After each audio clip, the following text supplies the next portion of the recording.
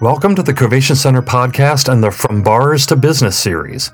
This series focuses on the challenges of reentry for the justice involved and how businesses can benefit from hiring them and make a positive difference in their lives. This podcast is funded through a grant from the First Community Foundation Partnership of Pennsylvania. Michael Boughton from GEO Reentry Services joins us for this podcast, where we talk about the Reentry Coalition. This episode is titled Community. I am really honored in this particular episode of our podcast, From Bars to Business, to have Mike Boughton with me today. Mike comes to us from GEO, and he's going to talk about the Reentry Coalition here in Lycoming County. Mike, thank you for joining us. No problem, Steve. I appreciate you having me. Now, since I mentioned it, GEO, when I think of GEO, I think of either a really terrible car that was made by GM back in the late 80s, or I think of geology and geography and a bunch of school classes. But that's not at all what GEO is here in Lycoming County and across the region. Tell us a little bit about GEO first and what you all do there. Sure. So GEO in Lycoming County, we run the Reentry Service Center for the county. We started back in 2014 running reentry services. And as part of that, that's basically we're taking people that are coming out of the prison system or individuals who are on probation and are looking, making some decisions that may lead them to the prison system. And we're bringing them in for accountability measures and also for treatment and working with group and individual programming with them. And like I said, we've been established here in Lycoming County since 2014. So you just said it, and I was going to ask you the question, what are reentry services and what's a reentry service center? But you talked about the different types of aspects just a second ago. Can you just list those off again for us? Sure. So a lot of it goes with accountability. The individuals are checking in on a daily basis. And with them coming in, we not only have eyes on them, but they're doing breathalyzers for alcohol, urinalysis testing. And then they also have a case manager assigned to each of them. So if they're having problems in any different areas, struggles, they can meet with their case manager. They're meeting with the case manager at least once a week, sometimes more based off of their needs. And then we're also doing cognitive behavioral group programming in many different areas. Now, you're not going it alone. As I understand it, you have other organizations. We have other organizations in Lycoming County that play roles in all of this. And I think that's where we start to see this coalition coming back to life. And I know you're pivotal in helping us pull that coalition back together. Could you just share a little bit about maybe the history of the coalition and who's part of it and what it's trying to do?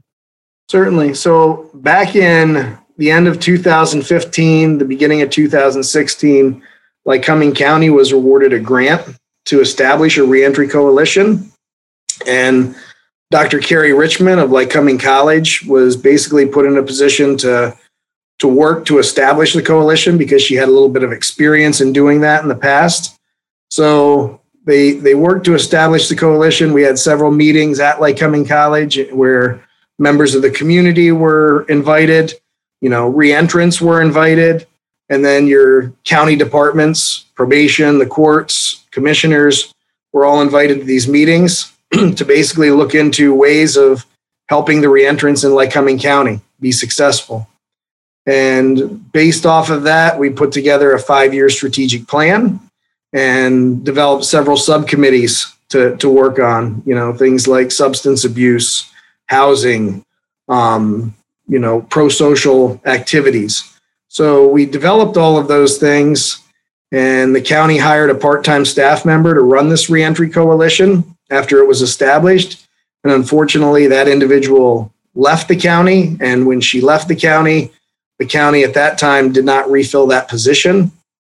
So we went from about the end of 2016 until really the end of 2020, we had nothing established or reestablished. And at that time, at the end of 2020, the county commissioners contracted with Geo Reentry Services and established us as the vendor who we are now doing programming inside the prison with a reentry coordinator. So she's helping with the coordination of services coming out of prison and making sure not just coming in, not sending them to reentry as a whole where we're at, but just making sure they have services in place, medical and dental assistance, prescriptions as they're coming out.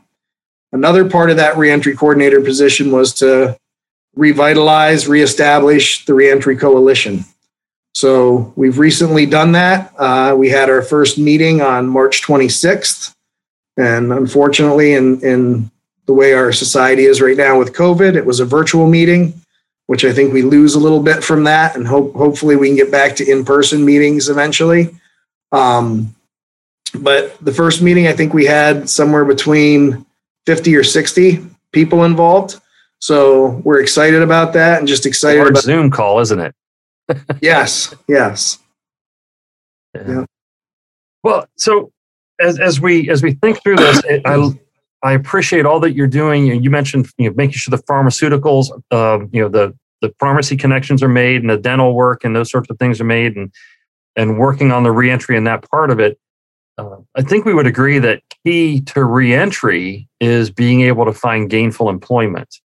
Now, is that something that the coalition is looking at? How do we make the connections between the justice involved, or the people with background barriers, or the reentrants, and connect them to businesses? Yeah, I think that's a big key in doing what we're doing, and we do have an employment subcommittee as well, or we're reestablishing that, I should say. But part of that is, I think, just getting people knowledgeable about what reentrants are. Sometimes there's a picture painted that, that they're criminals and they can't do anything good. And that's not the picture of reality. Reality is, the individuals that are coming out as reentrants are people that live next door to you, people that work beside you, and are just looking for a second chance to reestablish themselves because they've made a mistake. So I think as part of that reentry coalition, as far as the subcommittee of employment, it's basically getting people involved to have knowledge about reentrants and what they're going through, but also under the understanding that Cumming County is taking it very seriously and is there to support and to help out in any way they can, and letting businesses know that, Cumming County is really working to reestablish these individuals. And I think it would be good for me to take a shot in hiring these individuals. What would you say are some of the common misperceptions, if you will, common views that business owners might have that would be barriers for them, barriers to hiring a reentrant? Well, I think one of the main barriers is, when you look back at even applications, and we have a reentrant filling out an application, and most of them ask the question, have you been convicted of a felony or a crime, some of them. And I think a lot of employers see that, and that application goes into the circular file, not giving a chance from the start, and viewing those individual reentrants as people who are criminals and they're never going to change. And the reality of the situation is, if given the chance, we have a lot of individuals that are changing. As part of reentry services, since 2014, we've worked a lot with the employment sector, and we do have some employers now who are hiring our individuals on a regular basis, which is a big deal, and have had some real success with individuals being promoted into management positions, supervisory positions.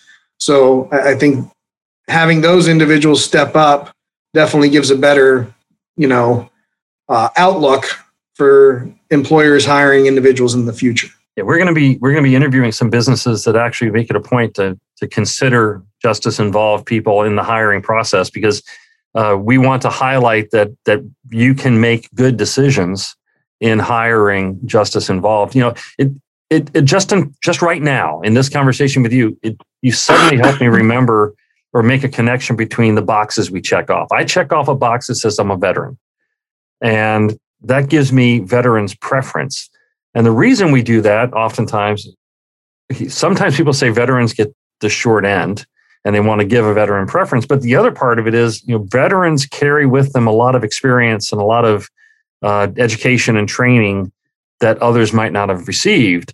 And I think from what I'm learning, because I'm new to this, I'm learning that there's a lot of education and training that people receive while they're in the system, and that we might want to consider looking at that box as not only a negative about negative behavior, but also a potential positive if you ask the questions right. What are some of the things that in your experience, reentrants, that's a long way to get to. What are some of the things that in your experience, reentrants bring with them as positives when they come to the workforce? Well, and I think a lot of them have certain job training. I know in Lycoming County is part of reentry services. The county is one of the only counties that actually owns their own landfill. And everybody's talking about getting reentrants jobs and training. But Lycoming County really kind of put their money where their mouth is. And we worked with the county landfill and established a work program with the landfill. So it's a job program. It is a paid job, but also those individuals go through that program and receive lockout, tagout training, forklift licensing, CPR and first aid. So they have a lot of things that any factories in this area wouldn't need to provide them with coming in. So I think sometimes, even though they're checking that box as a reentrant or having a criminal background, they've established themselves with a lot of training in areas that are going to make them successful in their programming. We talk a lot about this box, and when I have conversations, I talk about the fact that when you check that box, it can be dehumanizing. You're seen just as a check mark. And I know there's a program out there, Ban the Box, and I've been back and forth on the ban the box idea. Right now, because of conversations like we're having, I'm finding myself saying, I don't think we need to get rid of it. I think we need to encourage people to view it differently. That box is just informing you that there's questions to ask. And some of those questions are why, what happened, what have you learned, what skills have you picked up that you might not have otherwise had, and how are you different? In a couple of these episodes, we're going to be talking to Justice Involved, the reentrants, and the way their lives have been changed. And I think some of that you wouldn't hear if you didn't know about that. I'm going to ask this, and there's no judgment on my part. I'm curious what your thoughts are on Ban the Box versus some other perspectives. Well, I think I have similar views to what you talked about. And when we're working with reentrants on employment and working with them to complete applications and develop resumes, we always talk with them about trying not to, some applications just have that checkbox, unfortunately, and there's not much room to put anything else. But we like them to try and put something attached to it saying, I would love to meet with you and explain this in greater detail, and just being able to, like you said, let people know that there's some positives that come from the negative in effect, that they may have learned some training. They may have made a mistake, and we all make mistakes and can be put in bad positions. And these individuals should be given a second chance to try and reestablish. So what then would be, say, 3 questions based on your experience with reentrants? What would be 3 questions you'd encourage businesses to ask to learn more about the value that a particular applicant might bring? I think one would be explaining the situation, and another would be what have you learned from that situation, and the last would be how has this situation changed you moving forward to be a better employee? I think those 3 things are really important and can paint a bigger picture than just checking the box, so to speak. I like that. And going along with that, as we talk about the coalition and we talk about community outreach, and I'm big on viewing this as a community, one community. And I like the number 3. What are maybe 3 things that you would want our community to know about reentrants and maybe overcome some misperceptions? Well, the biggest one, as I tell people all the time, that negative stigma on reentrants is the fact that reentrants are in our community. They're here, and we want them to be in our community because people complain about tax dollars and going to the prison. So we'd rather have them in our community and being successful. So they're already living next door to you and they're in your community. They're working in businesses. So supporting them on that, I think, is really important. Another thing is that there are a lot of, local businesses who are already involved in this movement and who are hiring reentrants and are having success with that. And then I think the third, I tell people all the time, is to try and become more educated and know what reentry is. And I think that's the big thing with the Reentry Coalition and having this open to the community, having them know what reentry is, having them involved, and maybe seeing a different side of things than what they perceive things to be in the past. Great, thank you. Now, how can people listening to this podcast reach out to the coalition? Is there a website? Is there an email address? There is a website on the LICO.org page that says Reentry Coalition, and we are putting updates on that. But also, the biggest thing, I've been giving people my email address, which is mboughton, BOUGHTON @geogroup.com. And anyone can email me and reach out to me in that way too, and we'll get them on the list. Like I said, we don't know. The next meeting will be in June. We don't know if that'll be virtual or in person. So, we'll get them on the invite list at least.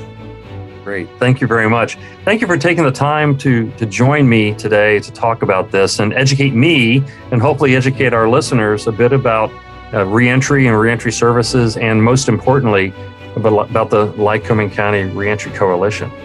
Thank you for joining me. I appreciate it, Steve. Thanks for having me. Thank you for joining us for this podcast. Hopefully you found it informative, and please listen to the remaining parts of this multi-part series as we explore the ways businesses can be successful in hiring and providing support for justice-involved individuals. We encourage you to check out the other resources the Covation Center has for small business owners. Visit our website at covationcenter.org and be sure to watch our video series on YouTube. Just search for Covation Center. We provide various videos designed to help you start and grow your small business. Until next time, have a great day.